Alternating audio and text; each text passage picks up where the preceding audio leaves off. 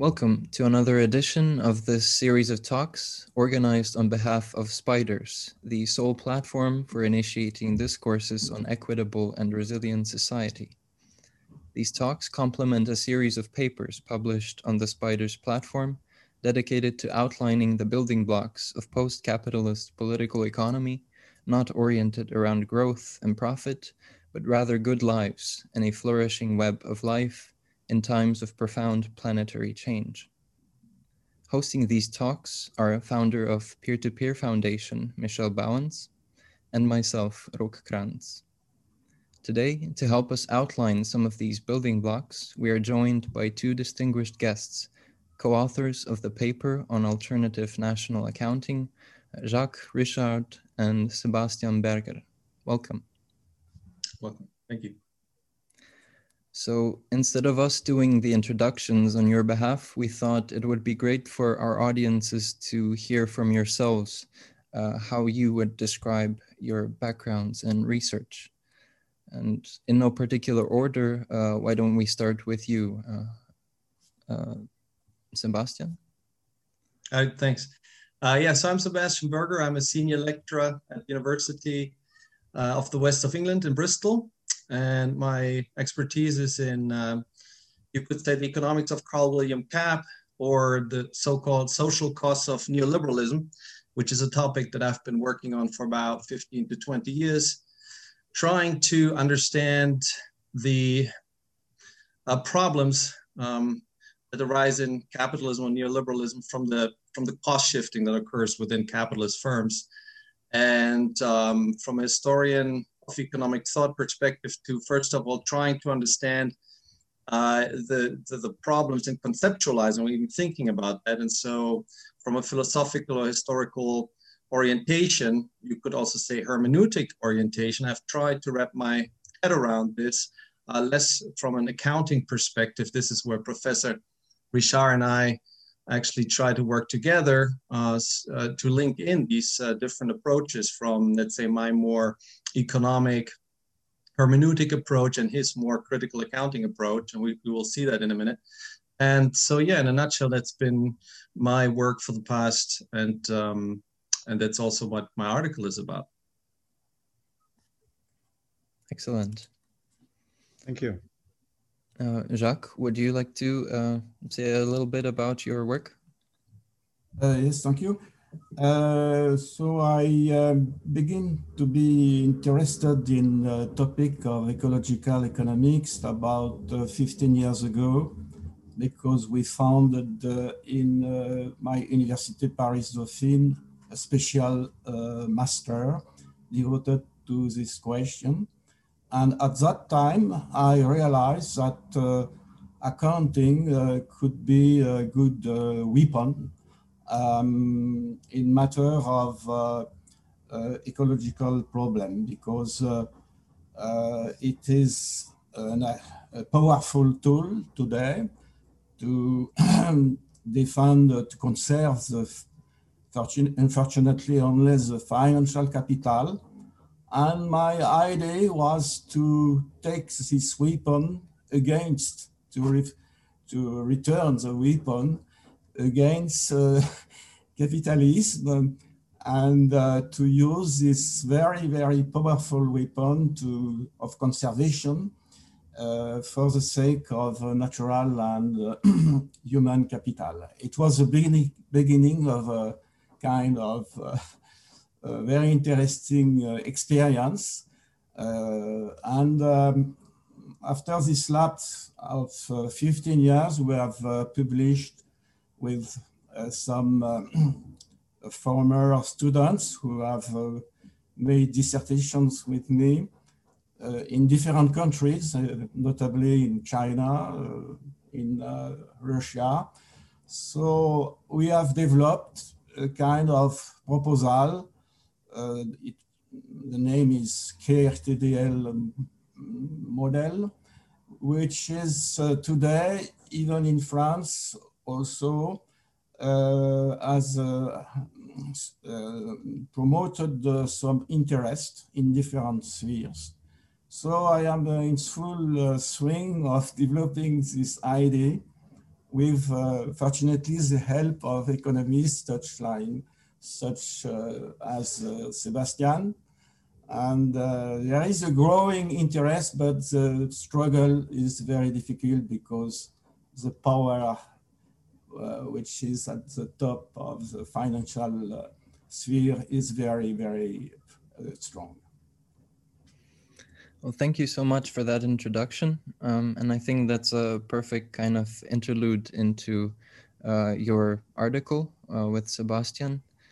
So if we understood correctly, Sebastian, you will take over and explain a little bit about the basic tenets of this specific article. Yeah, that's right. The floor is yours. All right, so this article was about bringing together the perspectives of critical accounting and what might be called critical heterodox economics in the tradition of institutional, ecological, but also social economists, and in particular, a body of work done by economists such as Thorstein Veblen, Carl William Kapp, John Maurice Clark, and others.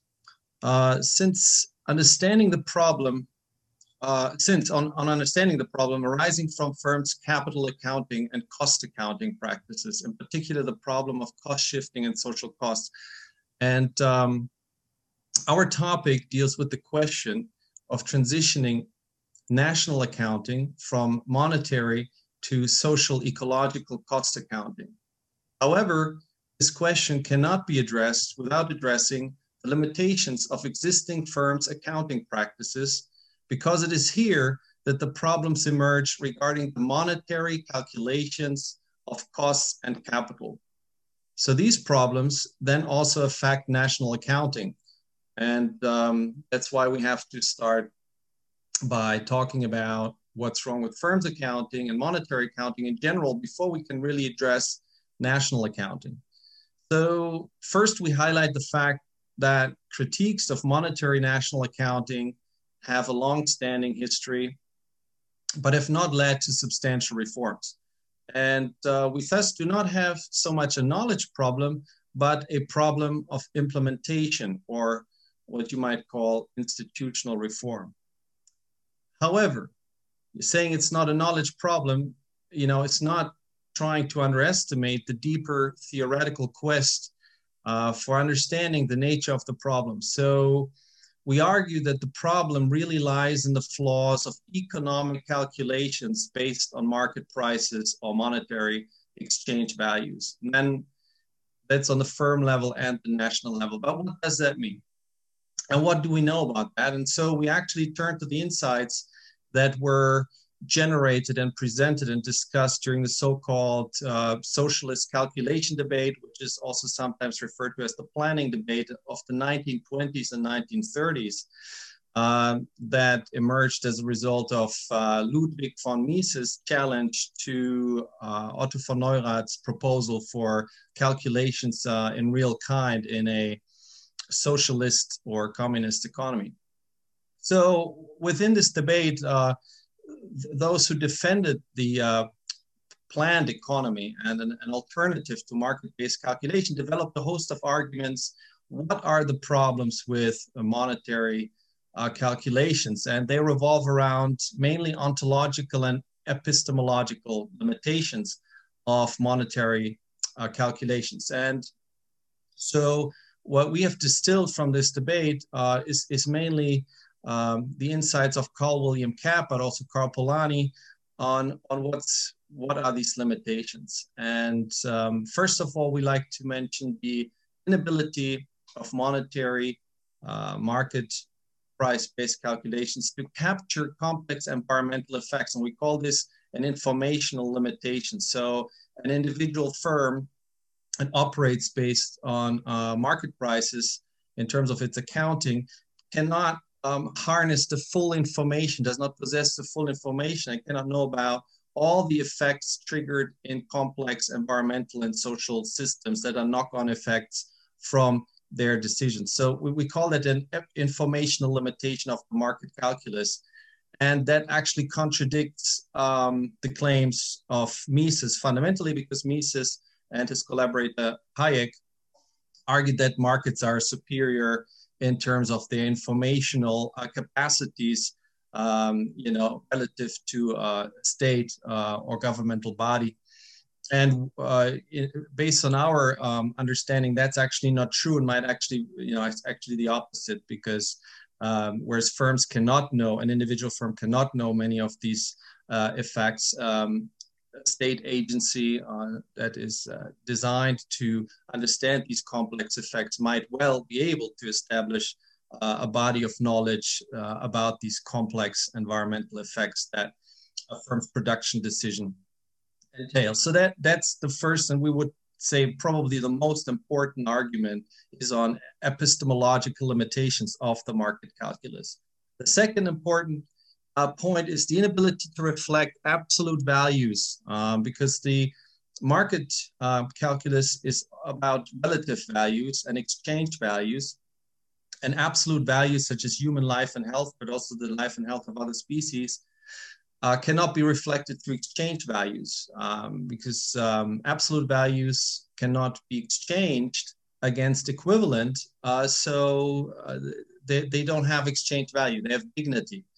And that's a position developed by Immanuel Kant. And we would call this the problem of value incommensurability, that you cannot express an absolute value through an exchange value. So you cannot capture it. So it's another limitation.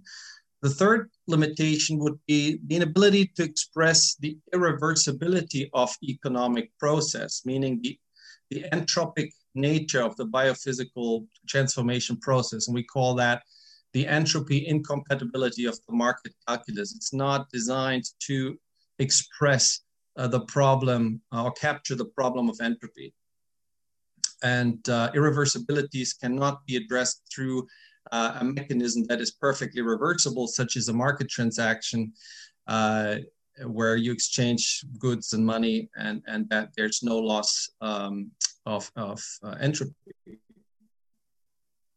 So then the fourth limit, inability, would be to reflect the needs of those without purchasing power, those who cannot participate in market transactions. So their needs are not reflected in that. So it's an incompletion, just like future generations are not reflected. So the market calculus is incomplete because the needs of a great number of people living in the future, and even though the poor of today, are not reflected. So it's incomplete, meaning the information in the market calculus that is reflected in it is not complete. And we have the same problem with the issue of cost shifting, and we'll talk about that more today, that if a significant part of the costs are shifted away outside of the market, out of the balance sheet of capitalist firms, then those costs do not feature within the price system. So prices do not reflect full cost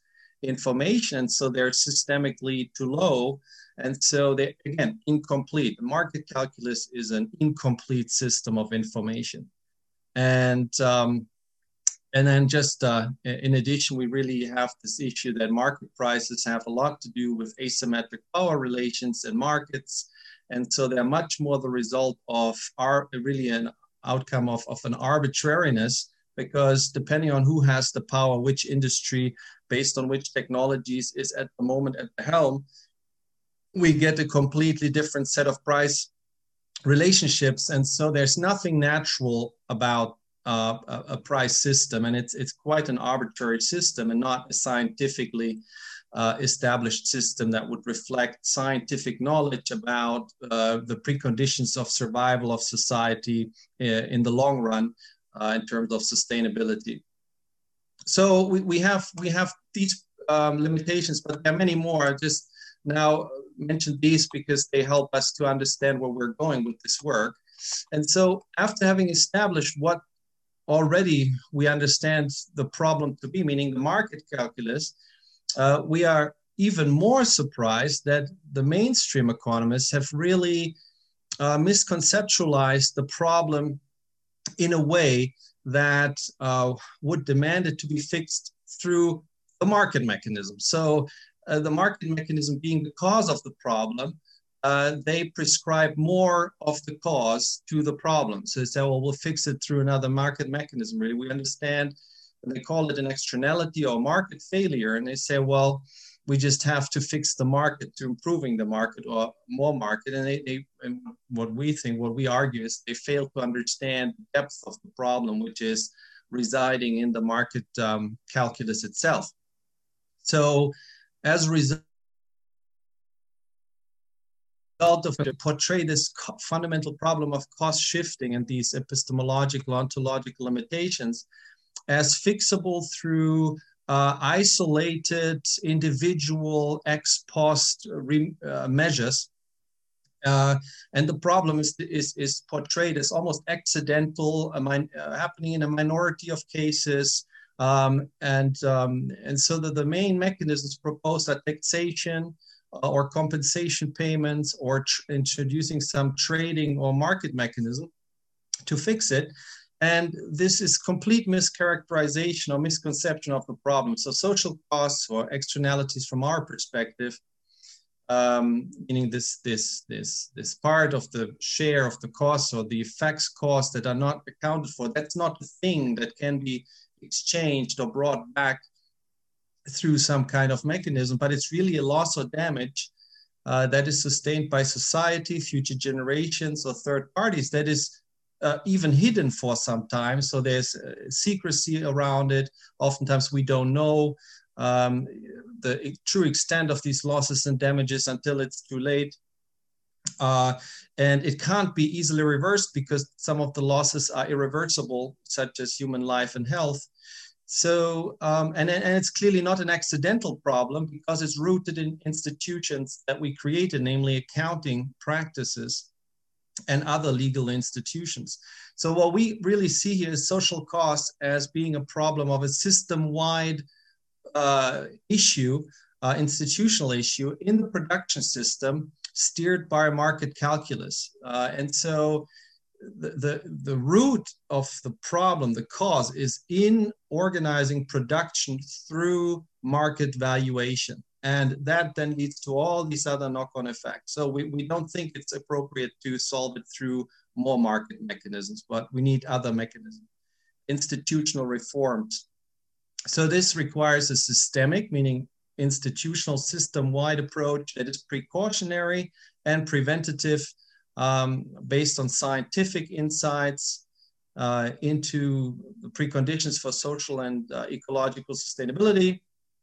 And what we propose is changes in accounting standards, changes in social ecological safety standards.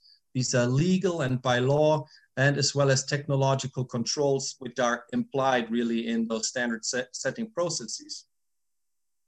And again, what we see here that the mainstream does not talk about technology. It does not talk about future as a modality of time, and leaving technology and future out is, and therefore leaving time out of this discussion is a major problem.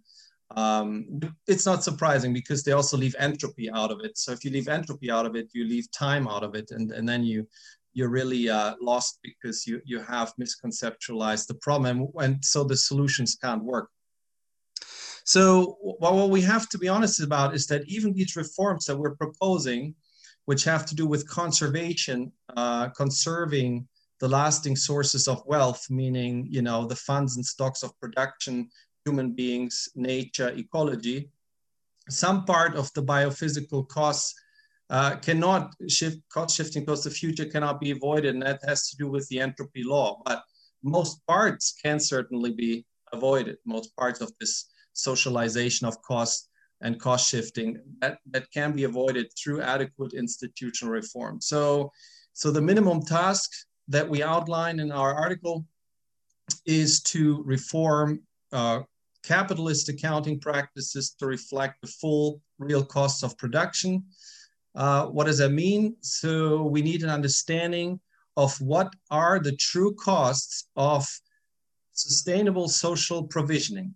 And that means we need to know the costs of maintaining funds and stocks of production in real terms, not the monetary terms. We need to know how much does it take to maintain these funds and stocks of production? That includes machines, that includes humans, that includes ecological funds of production.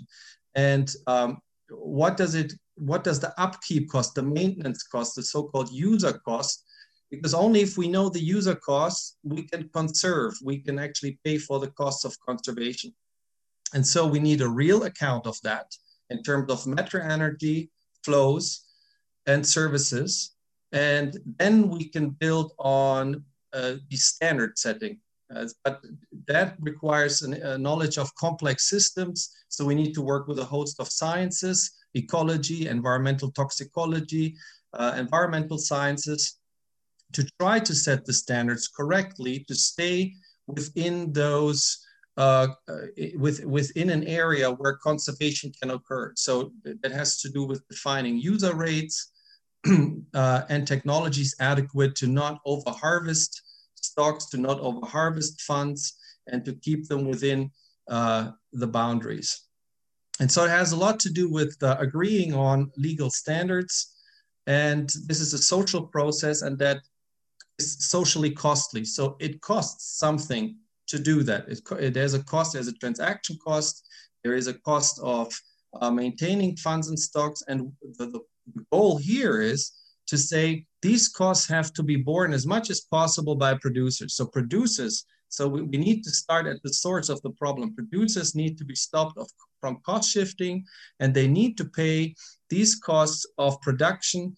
And that's where the capitalist accounting reform comes in, because we need to define the human fund of production and ecosystem funds of production as a capital, so that the conservation rules don't just apply to financial capital, but also to human capital and also to ecological capital, because then cost shifting within balance sheet operations can no longer occur. And if you stop cost shifting at the production side, at the side of the source of the problem, that's preventative. That's a precautionary approach, and a preventative approach, rather than what the mainstream of economists propose, to let the problem happen and then fix it later if we find out about it through some compensation market or taxation mechanism, which is not preventative. But what we need is actually preventative approach. And we believe that that has to do with legal accounting standards and practices that we need to address. And that's, of course, where all the work that has been done by Professor Richard comes in on this matter. And so maybe I would hand over to him at this point if he wants to chip in on how that would specifically work in his framework.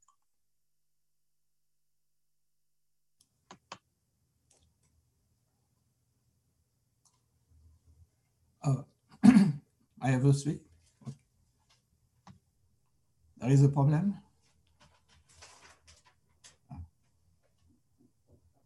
Hello? Yes, we can hear you. So Sebastian asked you to present how you solve some of these issues with your tree capital accounting. Yes. Maybe Sebastian, you want to reformulate your question to Jacques? Yeah, no problem. I just wanted to ask if Jacques wants to fill in some idea or information about how specifically a reformed capitalist accounting tool, bookkeeping operation could look that prevents the cost shifting from producers to humans and society and future generations. How that would work within existing double entry bookkeeping. So it's basically an evolutionary approach, not a revolutionary. It's not trying to eliminate markets. It's not trying to eliminate private property. It's not trying to eliminate money. It is basically a reform proposal at this micro level that would allow us to get the price system. First of all, a full real cost price system, and how that would work with the double entry bookkeeping. Okay. Do you want me to speak? Okay. Okay. Also, starting point is that a few people know that there is a kind of worldwide constitution based on accounting. Economics are turning around this basic constitution. This constitution is named IFRS. It's shared by almost all states of the world. A very powerful weapon for capitalists. And second main point is that in classical accounting, there is no question to value the asset on price basis. It means that classical accounting is devoted to conservation. There is no idea of calculation of potential profit. All assets, except those that have been sold, are on a cost value. And in the liability side, there is the capital.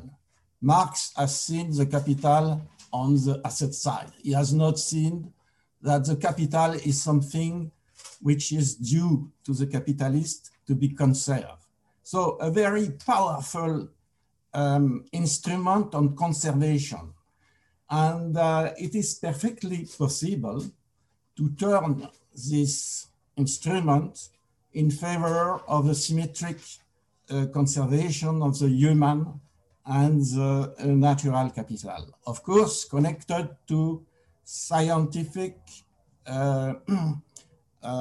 scientific targets of conservation of nature, for example, those promoted by the international groupement of scientists, and for human capital, some targets of conservation given by ergonomes and so on. So if we take this idea of capital as debt, it means something to be reimbursed.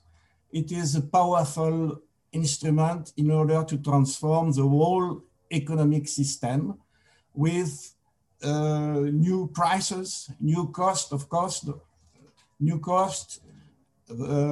prices, and also the idea, very important, of future ecological co-management. You know the famous German co-management, but it is an instrument which is not sufficient in order to take account of nature and to take account of the power of financial people. So the idea of care is to transform this management in order to reintegrate the power of representatives who could give their approbation of the conservation of the different types of capitals. So it is a revolution in a sense of power. Capital is power, as said by some specialists, but this power has all been in the hands of the financial capitals, and it is very important today to have an equivalent of the today's system of accounting, but return in favor of the conservation of the free capitals. Economists say generally that there are three types of factors, but these three types of factors have never been taken in serious for the sake of their systematic conservation. So this is the idea, the broad idea. This is connected to a new system of laws, of course. Accounting is a branch of law. Some international teachers in accounting, in law, have not seen that the power of accounting law. You are obliged today to conserve your financial capital. In France and in other countries, there is a kind of delict for non-conservation of capital, but the equivalent is not is not aware, is not present for the sake of the two other capitals. These are the broad ideas, of course, and this is difficult for accountants, especially ecological accountants, to have their word understood, because people, due to the neoclassics notably, they always believe that every monetization is for the sake of a price estimation of assets. And but you could conceive a monetization which is connected to the conservation of the free capitals. But it's not simple to say that. Many people who do not have the acquaintance with the classical accounting believe that every monetization is for marchandization. So it is difficult to introduce this new idea of a new system of accounting. And of course, to finish, national accounting is based fundamentally on micro accounting. And if you transform micro accounting, which is a priority, you transform also GDP, you transform macroeconomics data. Excuse me, my English is not very good, but I try to do my best. Thank you. No, it was understandable. I think our listeners will definitely get the explanation that you gave. Rock, is it time for us to ask some questions? Sure. If Sebastian, did you think that we would close this with Jacques kind of filling? Yeah, in? sounds good. Sounds good. Sure. Okay, so maybe I can start, Rock, if you don't mind. Is that okay? Sure. Yeah. So I went through the text, which I found very interesting, and I just took out some of the concepts that I think not everybody is familiar with. So, you know, some things that you might want to explain to a broader audience. So the first question is that in the beginning of your text, you says that accounting, classic accounting, follows a formal rationality, but not a substantive rationality. So if you care to explain the difference between these two forms of rationality and how it applies to this issue. Yeah, thank you. That's a very good question. So basically, this distinction between these two forms of rationality goes back to Max Weber, and Carl William Kapp has a particular interpretation of this distinction. But let's say, why is it called rationality? Why is it called formal rationality? The idea is that capitalist accounting practices represent a form of rationality, but why is it formal? And so Weber and Kapp agree that it is formal because it is not rooted in anything outside of itself. So it seems rational to account for capital, financial capital in a particular way. But if you take the position of Max Weber and Kapp, and you say also Karl Polanyi, is that really this is not acknowledging the fact that what you take as an input for this operation is based, for example, on things like manipulation. Let's say you use advertisement to manipulate your consumers, and they buy it at a higher price than they would naturally, or they would not have bought it at all. So you have created something artificially, which you then also use for your inputs into your double entry bookkeeping, which is it's a rational operation, but it's formal. It's not acknowledging the fact that the information you're using is a result of a social process that is largely a result of power asymmetries and arbitrary results, such as excluding the poor or future generations. So it seems very rational. But Kapp really pointed out, or bringing out this element that Weber already mentioned but didn't fully bring out. It's formal. It's like a computer would. A computer would not care what information it's using, but a human being say, "Oh, I'm here calculating all day with numbers which are largely arbitrarily derived. For example, because they don't include a large part of the cost that we've externalized and shifted to future generations. So all the numbers I'm using, I'm calculating all day are really not only arbitrary, they're also incomplete. And therefore, I think to myself, I'm being rational and making rational decisions, allocation decisions based on profitability concerns. But that is really a very a dumb or narrow version of rationality, and therefore formal, purely formal, because it doesn't have any concern for the fact that the information you are using for your so-called rational calculation is incomplete, arbitrary, exclusionary, and so on. So that's the idea why that's only formal. And Max Weber and Kapp construed an alternative version of a rationality that is substantive, that actually cares about whether an economic cause of action or a calculation or economic decision making supplies for the needs of a community. So in short, social provisioning process. And that then involves a substantive concern for, okay, what are the total real costs of this decision? You know, are we simply shifting lots and lots of costs to the future? Well, that's not good.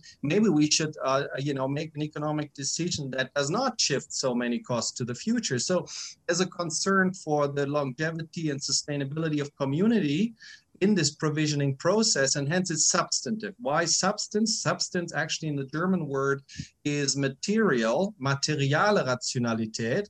So there's a concern for the material nature of this process, and that goes back to Aristotle, that there is a material, or you could say substance that is in itself actualizing its own potential, and that's human being living in society. It's a living entity that is has potential from nature and that is unfolding in this material reality, and we are concerned with that. That this is not about an empty calculation of costs and benefits, that is money things that have no life. You know, for Aristotle, money is pure nomisma. It is a designated thing in exchange. It is in itself void of life. It's not of substance. And so this is completely different, the rationality that is concerned for substance. And of course, this Aristotelian tradition links up with the Kantian concern, and that is why Weber's definition is called neo-Kantian, a neo-Kantian concern for a rationality that is concerned for what is good for human being and society or humanity as a whole. And that's the categorical imperative. And so you need an economic rationality that has the categorical imperative of Kant written into it, which is a concern for the whole of humanity. And that's really completely different from formal rationality. Thank you. Thank you. If I may maybe ask one more question, and I'll let Rock take over. Yeah. So I understand that Jacques' idea and yours is to replace, purely financial accounting with a tri-capital kind of accounting, where you still have productive capital, but you also have humans and nature as capitals that has to be conserved. And I hear from Jacques that he says that nature can be monetized, but not for market pricing, but for conservation. I think that's what I understood, right?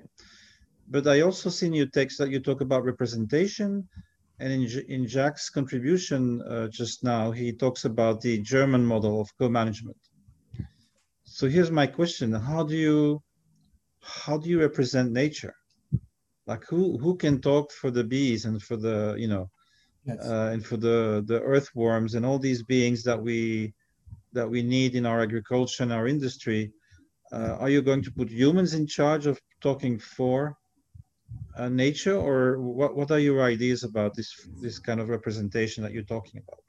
Okay, thank you very much question. As a matter of fact, if you take the example of nature, there are two elements. First, there are some people in charge of defining the state of conservation of nature. It means, for example, specialists of ecology who are saying this ground, this earth is not is used in a way which is not compatible with the conservation of the nutriments. So there are an army of specialists of ecology, at least in big firms, who have the speech to say if the conservation of nature is not good or is sufficient. These are problems of scientific problem of conservation, with the help also of some people who know well the situation, for example, fishers for fishes and so on. And there are the problem of distribution of profit and the control of the conservation of and the level of the budgets. For you know that in care, capital is not an asset, it is a debt. It means a kind of budget for conservation. So here, this is another problem. It's no longer a problem of scientific determination of a constraint. It's a problem of respect of the calculation of cost and no distribution of a fictitious profit.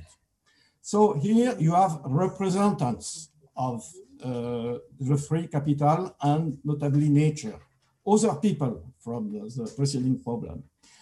And these representatives for nature, of course, nature cannot speak. And we are obliged to take account of people who could speak for this problem instead of nature. What kind of people? For example, people who live near in the forest, who are these tribes, for example, today in Amazon, they should have, within the care model, they should have a representation in the firms where the firms are working in these countries. This is one example, a systematic representation of these people. And of course, you can imagine that you have also inside these firms some workforce who are very interested in ecological problem, who could have also a speech.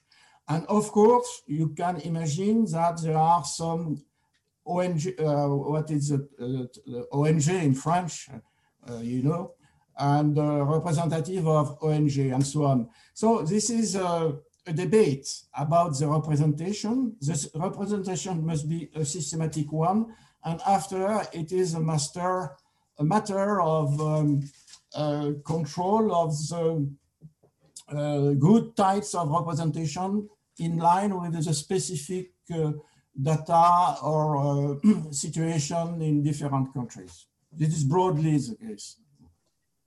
Thank you. Thank you. Roch, do you want to ask a question? Yeah, sure. Thank you so much.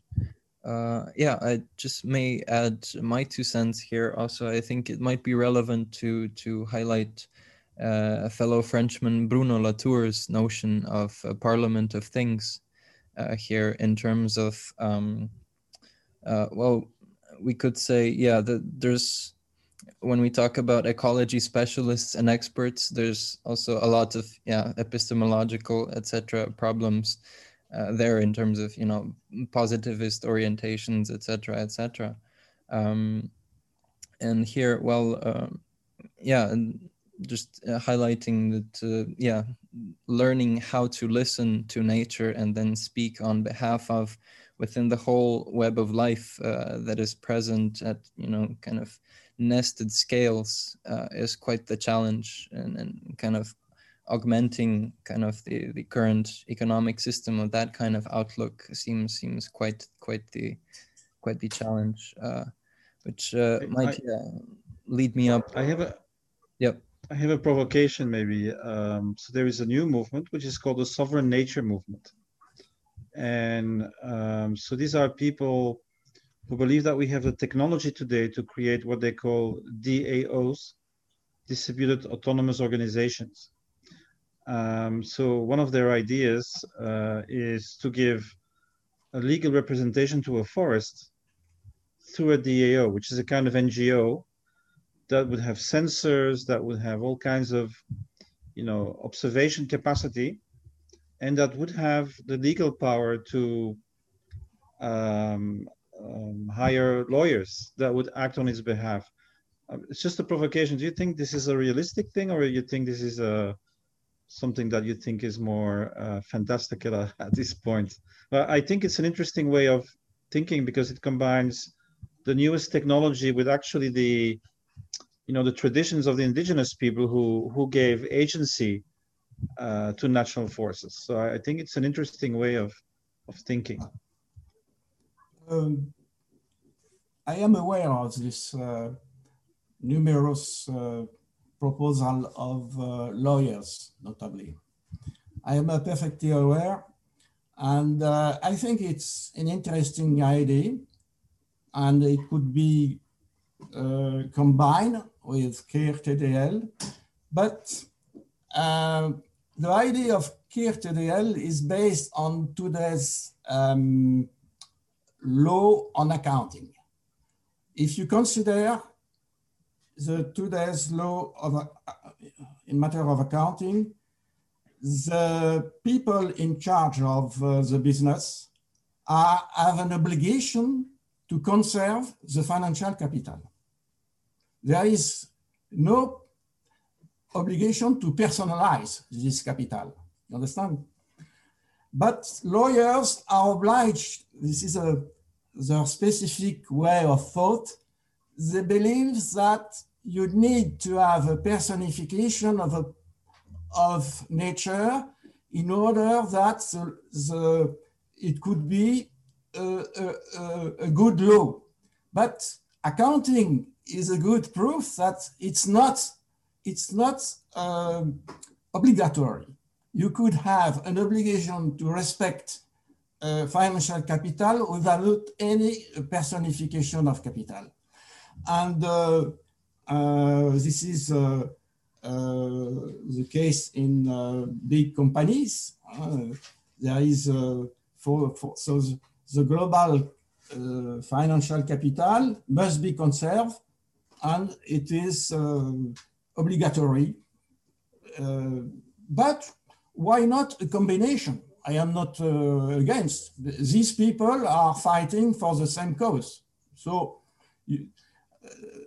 I would say that unfortunately, accounting is not known by these people, except for some specific lawyers. I am working in France with some lawyers about this topic, notably the problem of the distribution of fictitious profit. It is a crime in France. You have not a crime, but delict, and you could go to jail. So if capitalists don't conserve their capital, they could have big problems. 5 years of jail, so the instruments in law are very, very diverse and very impressive in matter of financial capital. You have just to apply the best one, but there is no contradiction with these lawyers. Okay. I have a fundamental issue I would like to discuss. So there was a study some years ago about the CAC 40 in France, the 4 biggest companies on the French stock market.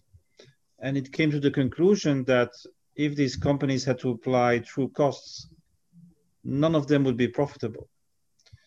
So isn't that a bit contradictory where you want to introduce a system that is compatible with the market and that doesn't want to change the market, but actually, if it would be applied, it would be fundamentally in contradiction with the current system. So what does that tell you about your strategy? I'm not sure. Is that like a hack, or is it reformist, or is it revolutionary? So what is the strategy that is behind that kind of a bit of a paradox, I think? I understand that.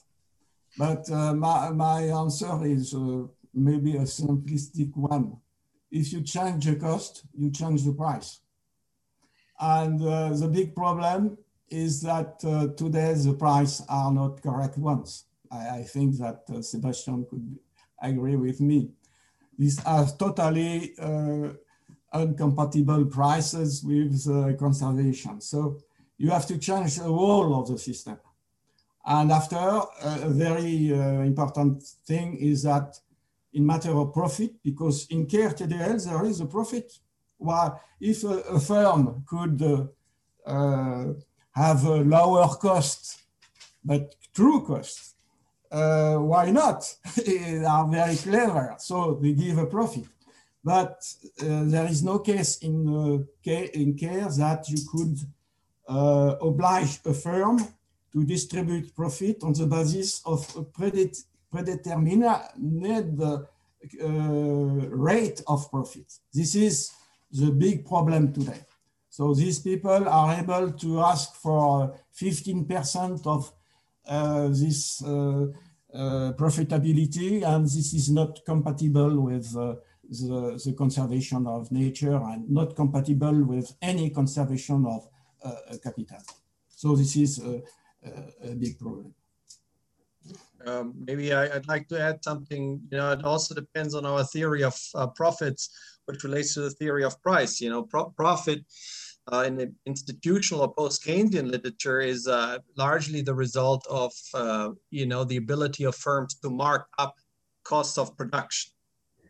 So you have your average cost of production across a range of outputs, and you mark them up based on your ability to mark up, which is your power situation within a given industry and market, and based on you know, what the past price, you know, the history of that market, the history of that industry. So markup pricing, and there's about 100 case studies that were conducted by Frederick Lee, who's one of the leaders in the heterodox economics movement, and you know, that shows the reality in many industries of markup pricing. So profit is not something that necessarily goes away if you have full cost, full real cost pricing. You know, if the profit is a markup, you know, that would just change the nature of the markup. It would just shift it higher.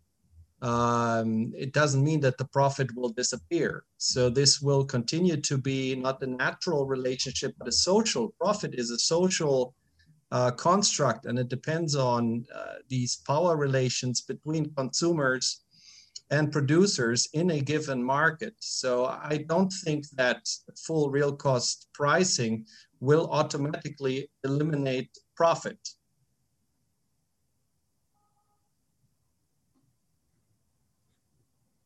Rock, your turn. Yeah, thank you. So I might, follow up on that.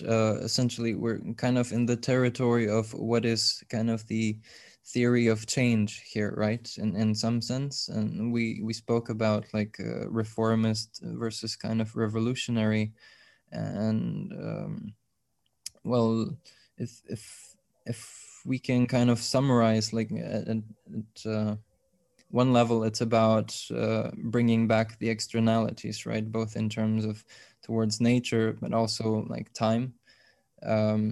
Like one thing in this regard would be maybe interesting, just your 2 cents on the not Nobel Prize in economics in 2018, Willem Nordhaus, if you are familiar with his work. But it was quite a controversial kind of award in that, he was awarded for kind of integrating climate change into long-term macroeconomic models. But essentially, like his bottom line argument was that we should kind of allow for a 3-degree warming of the planet. Are you familiar with that work and arguments? A little bit, broadly familiar. Yeah. Well, I'm not myself. I just thought it might be interesting to bring up. But... Yeah, I remember that Steve Keen called Nordhaus a criminal. So he wasn't happy at all with that kind of work, which he said, underestimated the cost by making some arbitrary axiomatic judgments. But that might then bring to the last question we had, which was about, so when you talk about future generations and you say that we need to register the needs of future generations. So how do you do that? What's the mechanism that can account for that? Well, I tend to agree with the position that was developed on this by Carl William Kapp, that this is largely a society's ethical obligation. It's a normative process in which this has to be decided, because there are many intangibles, such as the future generations' needs that we don't know, future generations' technological capabilities or incapabilities. And as a result, Kapp proposed a precautionary and preventative approach ethics. So an ethics that is designed to reduce or prevent human suffering. And from this preventative approach of preventing human harm to humans, you get to this precautionary approach. And precaution means that if you don't know, you need to make sure that you err on the right side. And that, of course, then also contradicts the work of people like Nordhaus, that you cannot establish some sort of scientific model that says, okay, 3 degrees warming is okay, or 3% growth per year is still okay. So we simply don't know these things. So it's best to err on the right side. And this is why Kapp proposed first and foremost to get the cost, understanding of the cost right. So this is a scientific quest, an accounting quest. It's interdisciplinary, because if we don't even get that right, we have no chance of determining what is preventative and precautionary. So the knowledge base is clearly important. And then we have to have a societal normative, and we see this now with COVID-19, these decisions revolving around human life and health are political, they are normative, they are societal, and there's no escape from that. But what we can deliver as scientists is the information and the knowledge that would enable society or the political process to make a well-informed normative decision on this matter. And again, from my orientation, I can say these key words of preventative and precautionary, because they do not really resound in the mainstream literature. The mainstream literature does not think in these terms. But people like Nicholas Georgescu-Roegen was clearly arguing for precautionary approach, and Carl William Kapp and Kenneth Boulding. So these are the people from within, you could say, economics, usually associated with heterodox economics, who would take such an approach, which is fundamentally different from the mainstream. Yeah. Thank you. Rock, I don't know what you think, but I think we kind of rounded the discussion, and it's about an hour. Yeah, well, maybe just one last bit. Like I think we mentioned a few times now that when it comes down to it, this is kind of a political challenge, almost first and foremost, in terms of introducing these new costs, institutionalizing these new forms of decision making that could kind of bring that in. And I was just wondering if you had either in your work or in your kind of personal reflections, where would be kind of the main leverages or like loci of where should we exert our strategies in actually institutionalizing or implementing these things? Is it, through academia, appealing to policymakers? Is it, activism? Is it all of the above, or something else? Where do you see kind of the key area of struggle that we should be focusing on? Well, I tend to agree with Jacques' work. And that's why I like Jacques' work very much, that it has to do with the legal structure of capitalism. And so accounting law is clearly, we cannot, win the political challenge if the accounting law continues to be wrong.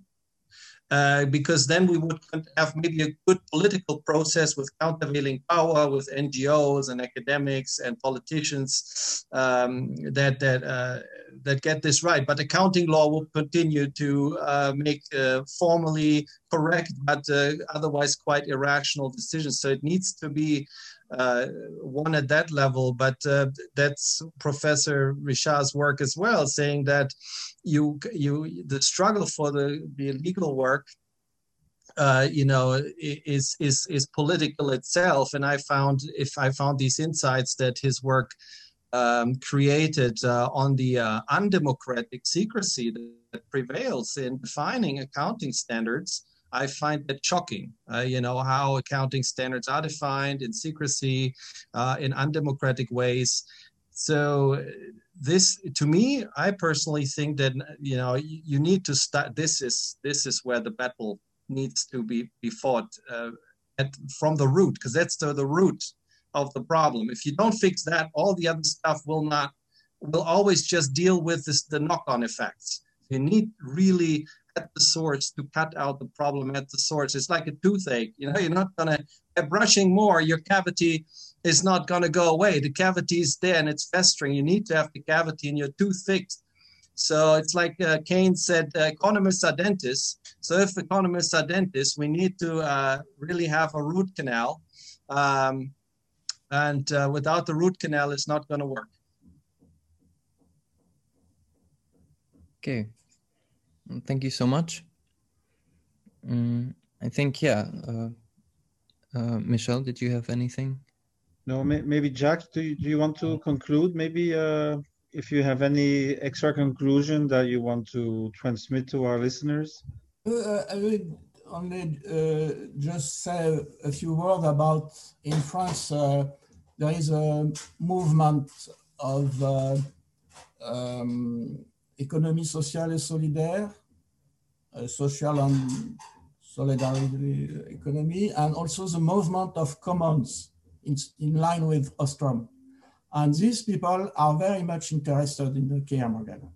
So we developed experiences today, concrete experiences of the care model, but there are also experiences in big firms, because firms are in competition between themselves, even big, to prove that they are ecological ones. So there is a growing experiences. I am not aware totally, because I am not able to follow everything.